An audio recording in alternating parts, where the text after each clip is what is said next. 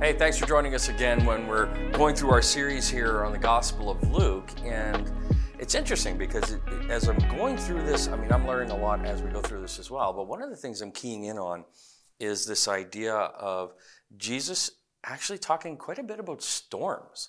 And so what we find ourselves in right now is this space where Jesus is actually, and the disciples are actually encountering a storm. And so there's a lot for the disciples to learn in this, and I think there's a lot for us to learn in this. I will tell you, I don't think storms are fun, whether they're at sea or in real life, and yet we learn lessons through the storms that we would never learn in life in any other way. Luke 8:22 to 28 relates a miracle of Jesus calming the storm. And it is both a spiritual thing, it is as much as it is a physical thing. It's also a relational piece that comes along with this. And so this particular miracle is one that starts this series of miracles that Jesus does that culminates in Peter acknowledging that Jesus is the Lord, that he is in fact God in chapter 9, verse 20. And so these miracles have a lot to teach us. They had a lot to teach the disciples, and really teaching us about who Jesus is and what it means to us in the trials of life. And so this particular miracle that we're going to look at today shows us that since Jesus is Lord of all, we can trust him in all. Since Jesus is Lord of all, we can trust him in all. If you have your Bibles with you, I want you to turn with me to Luke chapter 8, verse 22 to 25. Luke chapter 8, verse 22 to 25. In the beginning of your Bible, there is a table of contents. People worked really hard to put it there. Please use it. And so Luke chapter 8, verse 22 to 25, it's just a few short verses, but it's packed with so much meaning. And I would suggest to you encouragement and challenge at the same time. So Luke chapter 8, 22 to 25, here's what it says. One day, Jesus said to the disciples, "Let's cross to the other side of the lake." So they got into a boat and started out. As they sailed across, Jesus settled down for a nap. But soon a fierce storm came down on the lake. The boat was filling with water, and they were in real danger. The disciples went and woke him up, shouting, "Master, Master, we're going to drown." When Jesus woke up, he rebuked the wind and the raging waves, and suddenly the storm stopped and all was calm. Then he asked them, "Where's your faith?" The disciples were terrified and amazed. "Who is this man?" they asked each other. When he gives a command, even the wind and the waves obey him. Let's pray together. Lord God, I thank you so much that you are the God above all things. Jesus, you are the one who is above creation. And so then, Lord, we recognize and we desire to recognize more consistently that when the storms come, you are above the storm. And so because of that, we are able to have confidence in knowing that we can turn to you and be secure. And so, Lord, even though these storms of life hit us from every imaginable kind of angle, we know that you're stable and we know that you're consistent. And we know, Lord, that you will use these things in our lives to bring about more perseverance that leads to more character. And so, Lord, we thank you for the storm, even though the storms are difficult. And so, Lord, as we're looking into your word today, may we be a people who have eyes that see, ears that hear, and hearts that are open to you. In your name I pray. Amen. So as I said before, since Jesus is above all, then we can trust him in all, specifically then as it relates to the storms of life. And so this particular story is interesting to me because at the end of the story, we have the disciples saying amongst themselves, "Who is this man that he even commands the winds and the waves and they stop?" And the question that Luke wants us to consider then is, who is this? Like, who in fact is this? And I will tell you that both the Old Testament and New Testament point, of course, to Jesus as being God. And so the answer is that Jesus is Lord of all. In the beginning, Jesus spoke and created the universe. And so it's no big deal for him to speak to the wind and the waves of his creation and have them obey him. And yet for the disciples, and I want to suggest for us, because we get shocked by these kinds of things as well. For the disciples who were still growing in their awareness of who Jesus is, it's an amazing miracle. And I would suggest to you that even those of us who, like the disciples, were living this out and learning who Jesus was along the way, we get this hindsight perspective, and we get to identify who Jesus is in the context of the Bible. And we're still surprised when miraculous things take place. And so we shouldn't be surprised that the disciples would be unaware fully of who Jesus was at this point, and also then be surprised when he does something amazing. And so we all know that Jesus is Lord, and we can repeat that phrase easily, but we often, I think, don't really know him as Lord in this practical daily situations and encounters that we have. And so the Lord often does for us what he does for the disciples. And he shows himself to us, and he puts us in situations that are uncomfortable for us in order to show us his lordship. Here's what I mean. If you look at the first part of the passage, it says one day Jesus said to the disciples, let's cross to the other side of the lake. Let's cross to the other side of the lake. And so Jesus actually led them into the storm. He said, let's go over to the other side of the lake. And you may ask yourself, well, did Jesus know that there was a storm coming? Well, think about this for a moment. What didn't Jesus know?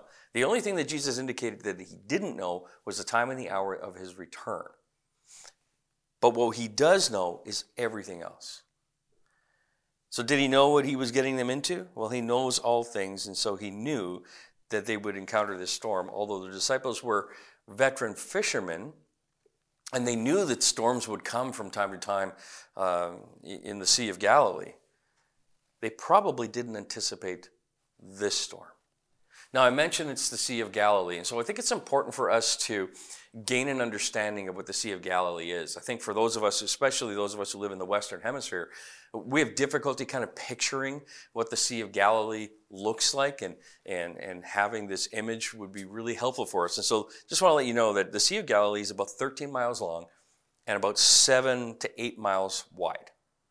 It is a lake that sits in a depression, and so it's like kind of like at the foothills of these different mountain ranges and hills around it, and it sits in this depression at the bottom of them, and it's actually 700 feet below sea level. It's surrounded, like I said, by these mountains that range anywhere from about 2,000 feet above sea level on the eastern side of the lake. And so when the winds come over it and they come down in, they often can create these high wind, stormy environments. And it can create some very violent storms.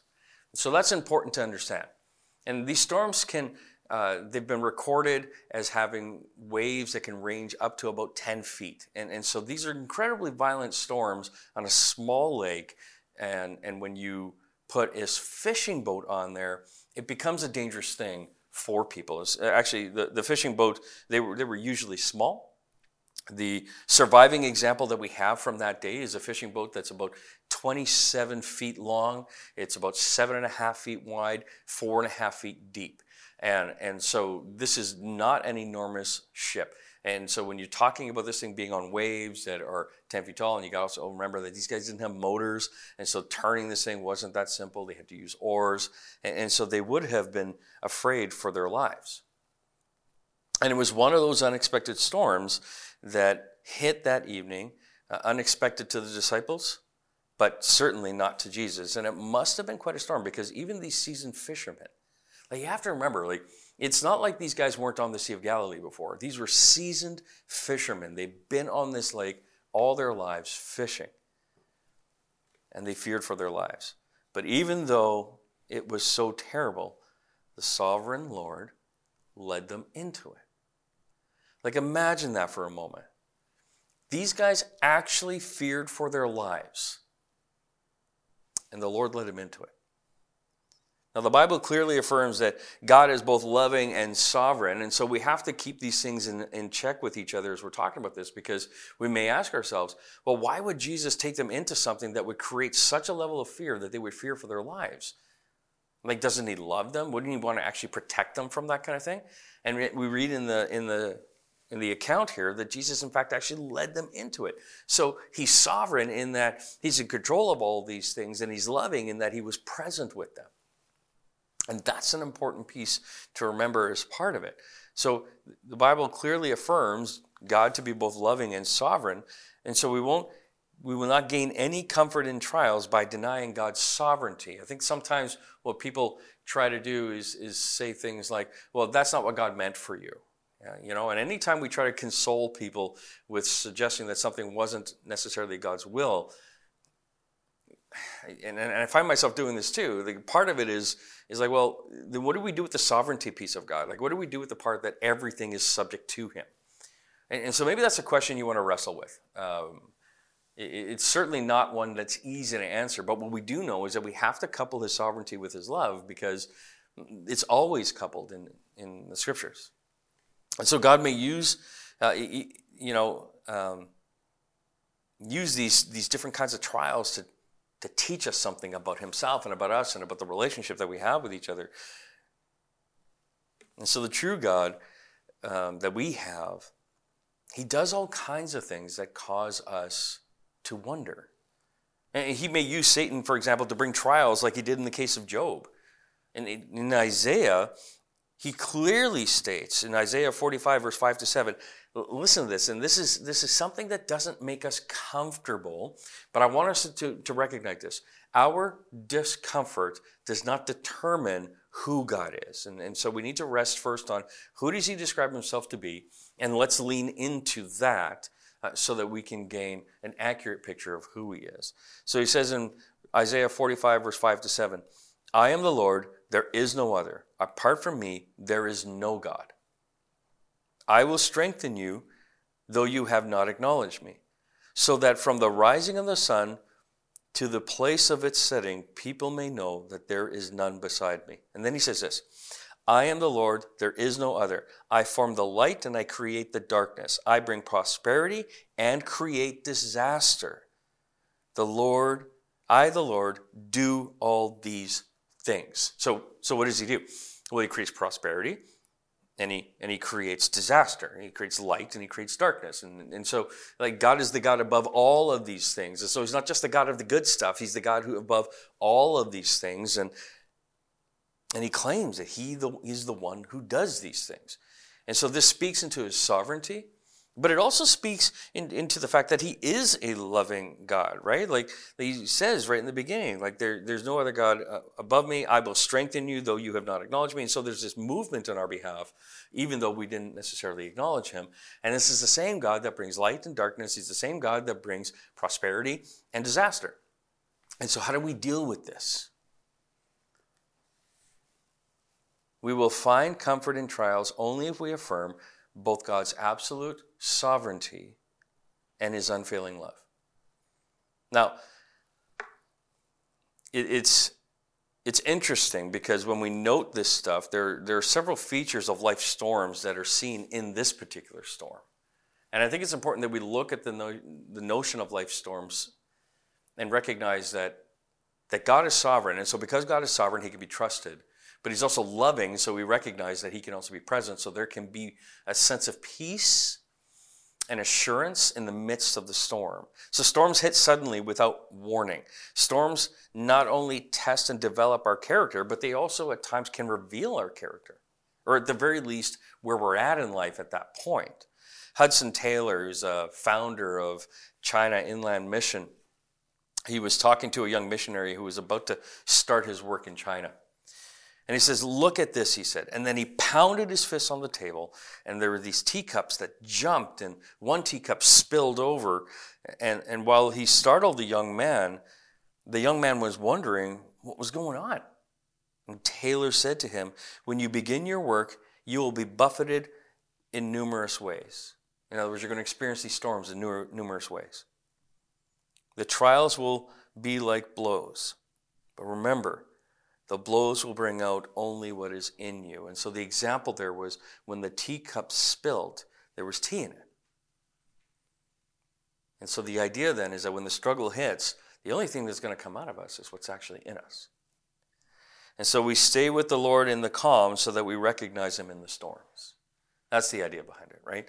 When we are aligned with him, when we pursue him, when we are living in right relationship with him, the way Jesus talks about it, he says, if you abide in me, I will abide in you, right? Like if you dwell within me, I'm going to dwell within you. And it's this idea that when we're with the Lord in the calm, we're going to recognize him in the storm. And not only just go to him when the storms hit, but actually be present with him as he is present with us in the everyday pieces of life as well. So they're going to come, and these storms are going to come. They're going to come unexpectedly, and anybody who's ever experienced a storm in life knows this. But I think it's also important for us to recognize that storms hit believers. Somehow there is this strange belief that if we have the Lord, that we're not going to experience some of these difficulties and these trials that other people experience in life. And that's just not true. This storm hit those who were with Jesus in their boat, as well as those without Christ in their boat. Mark chapter 4, verse 36 records that there were other boats that were with them. And if this was a fairy tale, we might read that the storm arose and the other boats were swamped, but the boat with Jesus sailed as smooth as glass. But the fact is that this isn't a fairy tale. And Christians are not magically exempt from the storms of life. Just because you're in Jesus' boat doesn't mean that it's going to be smooth sailing. Christians are not exempt from the trials. Now some think, yeah, okay, it's true, but I'm serving Jesus, and they think that being committed earns them some kind of special protection from the storms. But I want you to observe this. Storms hit obedient believers who were serving Christ. As a matter of fact, this storm did not hit the disciples because they had been disobedient. Rather, it's actually because they had been obedient. Jesus said, let's go over to the other side of this lake. And it's verse 22. And these men who had committed their lives to Jesus, they obeyed. What did they do? Well, they got a boat and they started going across the lake. And he led them straight into the storm. And in the same way, obediently serving Christ may place us smack dab in the middle of the storm. The storms that maybe we've avoided, we would have avoided if we would have just stayed ashore. In other words, sometimes obeying Jesus leads us to a place of storms in life that not obeying Jesus would avoid. But I have to tell you that obeying Jesus is always, always, always going to be the better decision. It won't always be the most comfortable decision, but it is always the better decision. I've often found that the most severe times of testing have come right after I've taken a new step of obedience with Jesus. Being obedient to the Lord does not exempt us from the storms. It often leads us right into them. And not only did the Lord lead the disciples into the storm, I want you to note what happened next, because it's important. So it says here, so they got into the boat and started out. And as they sailed across, listen, Jesus settled down for a nap. And he knew what was coming. He tells them, okay, let's go to the other side of the lake. They're like, yep, let's do it. They get a boat. They jump in. They start sailing across the lake. Jesus knows there's a storm coming. And what does he do in response to that? He settles down and he takes a nap. This is the only incident in the Bible that I can recall where it mentions Jesus sleeping.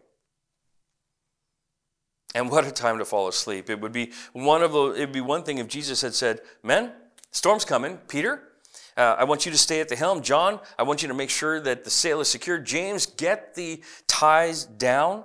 And if Jesus had actively been involved giving orders, telling them, hang in there, guys, we're going to make it, the storm may have been difficult, but it would be bearable. But when they needed Jesus to calm leadership and assurance, where was he? He was taking a nap. You ever felt like that during a trial? That you get into it and it seems as if the Lord has checked out and left you all alone? You're bailing like crazy, trying to make sure that your boat's not going to go under in the midst of the storm, but the waves seem to be winning and you're about to go under and you wonder, where is the Lord in all of this? Our perception of crisis does not disrupt God's peace. Catch that? Our perception of crisis does not disrupt God's peace. In other words, God's not going to panic That's not what he does. He's sovereign. He's over all these things. He's not going to be panicking in the same way that we're going to be panicking. And so it's important for us to recognize that as this was all going on, as these guys are fearing for their life, as the storms are coming and it's looking intimidating and it's looking overwhelming, Jesus isn't disrupted by the storm. Now, the reason that that's important is because when we have storms in life, it's amazing to know that they don't have the ability to disrupt Jesus' peace that he then offers us. Now, in reality, the Lord was with them in the storm. He's always there, even though sometimes it feels like he's not. But often he waits until we're at our wits' end so that we sense how great our need actually is. But even before the disciples called him, Jesus was there with them in the boat, going through the storm with them. As he promised, I will never desert you, nor will I forsake you, in Hebrews chapter 13, verse 5. And as Paul proudly affirms, no trial can separate us from the love of God, which is in Christ Jesus our Lord, Romans chapter 8, verse 38 to 39. And so whenever you're in a storm, even though you think at first that the Lord isn't there, I need you to understand the truth. He's there. The first thing we got to do in storms of life is to affirm that Jesus is Lord even over the storms. Like, that's huge. We may be overwhelmed, but he is not. And then when we recognize this, then we got to trust Jesus in the storms of life. It's one thing to acknowledge him to be above them. It's something different to trust him in the midst of the storms. And so this lesson comes through when Jesus' question comes forward where he says, where is your faith, in verse 25? If ever there's a time when it seems as if panic would be legitimate, it's when you're in a major storm and your boat is being swamped and overwhelmed. And yet Jesus rebuked not only the storm, but also the disciples for their lack of faith. The fact is that storms often expose how we're not trusting in the Lord. We can fake it in calm waters. We can impress others with how we seem to be all put together. And the disciples could cope with the normal storms quite well. They had been in storms on this lake many other times. They were the experts in handling their boat through rough waters. And at first, they probably thought, no problem, we got this. But this storm brought them to the end of themselves, and it showed them how they trusted in themselves more than trusting in the Lord. So often a crisis shows a side of ourselves within the context of our faith that we're often blind to. The Lord uses it to reveal new areas where we need to learn to trust him. Like, the reality here is this. Jesus caused the disciples to enter into this storm so that they would recognize their need of him. You catch that? So they would recognize their need of him. He uses it to reveal new areas where we need to learn to trust him. And the fact is that they needed to learn their need of him, but also recognize who he was. He's not just some rabbi. He wasn't just teaching some great stuff. He wasn't just performing some minor miracles one could suggest in relationship to things like storms that they didn't feel they can handle. It's bigger.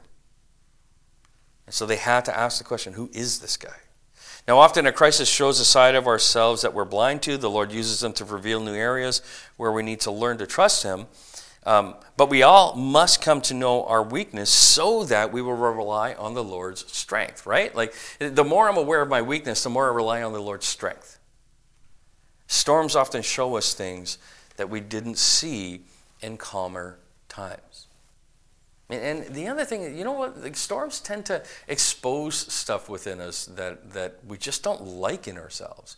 Like, I really dislike any selfishness within me, and I find that the storms of life cause me to be exposed to those selfish pieces of me. You know, like where I'm disrupted and I'm uncomfortable and it's me. And don't get me wrong, it's not that it's bad to acknowledge those things, but I think if we get stuck in that place, we're not able to lead on the Lord's strength because we're just brooding over our weakness. Storms reveal our distorted view of the problem, you could say. The disciples excitedly cried, "Master, Master, we're going down, we're going under, we're going to drown." They thought that they were going to drown. To think that God's long-awaited messianic kingdom would sink to the bottom of the Sea of Galilee was absurd. But in their panic, the disciples had a distorted view of the problem. It's almost as if they thought the problem was bigger than their Messiah. And not all fear is wrong, I have to admit. But Jesus rebuked the disciples because their fear was excessive. Some fear is useful because it makes us spring into immediate action to save our own lives and to or the life of a loved one who's in danger. But fear, when it's excessive, is actually wrong. And it's when we're focused on the problem so much so that we cannot see God's control over it. That's when we're not trusting Him. And so there is this idea that we have a distorted view of the problem, where the problem just seems so big that we allow it to seem bigger than God Himself. The other thing is that storms reveal our distorted view of ourselves. Master, Master, we are going to drown, we're going down. And that we probably indicated Jesus as well, but I'm not sure that He was their utmost concern at that point. Their utmost concern, I think, would be their own lives. They weren't saying, "Hey guys, if we don't get out of this storm, the Messiah is going to die." The first response and the foremost response that they had was fearing for their own lives. Storms have a way of exposing our self-focus. We can put on a front of caring about others until we realize that it's going to cost us. Self-pity is another sure sign that we have a distorted view of ourselves. Anytime we feel sorry for ourselves, we're too focused on ourselves. And we need to stop and get the big picture of what God is doing, even if we can't see the way through it. The disciples did not see the way through the storm. They tried everything. And the only thing actually that ultimately worked was going to Jesus Himself, the one who's above the storm. And I want to suggest that storms reveal a distorted view of Jesus. The disciples asked in awe, "Who then is this?" in verse 25. And that was their problem. They didn't realize who Jesus is. If they had known, they would not have been so amazed at what happened. They underestimated His power.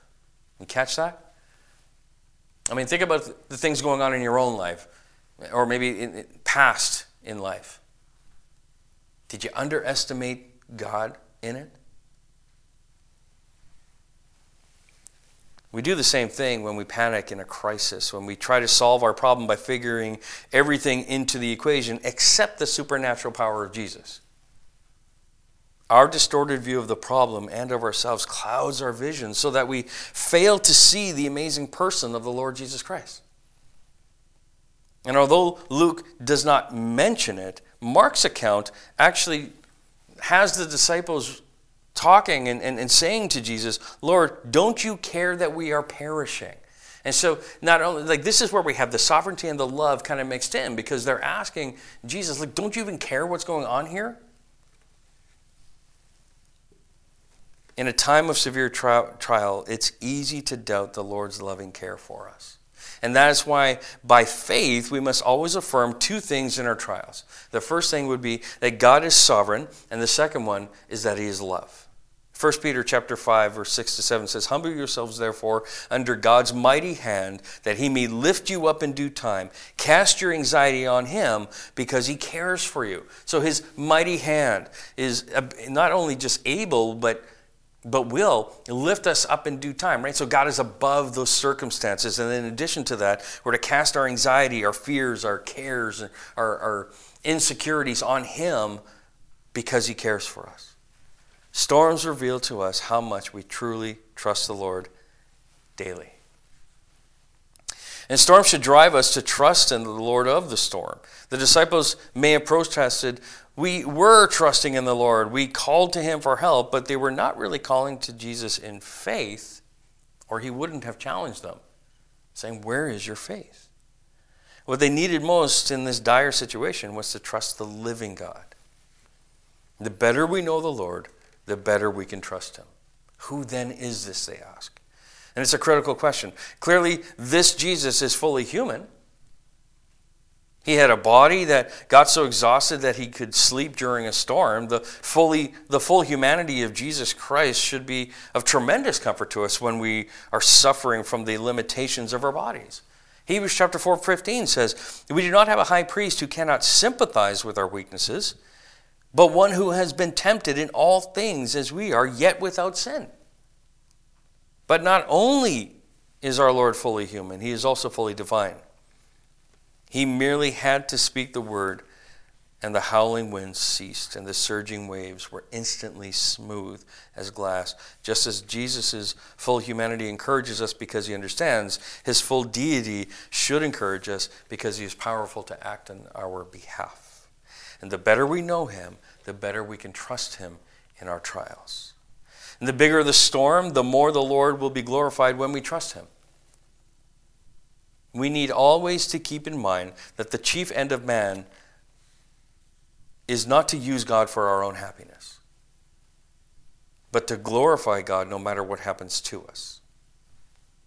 You catch that? Like, the chief end of man is not self-preservation. The chief end of man is not to have ourselves lifted up. It's not to be happy. It is to glorify God, regardless of what happens. And this storm revealed the glory of Jesus in a way that would have been hidden had it not happened. The disciples got a glimpse of his majestic power, that he commands even the winds and the water, and they obey him. The bigger the problem, the more our Almighty God will be glorified when we trust in him.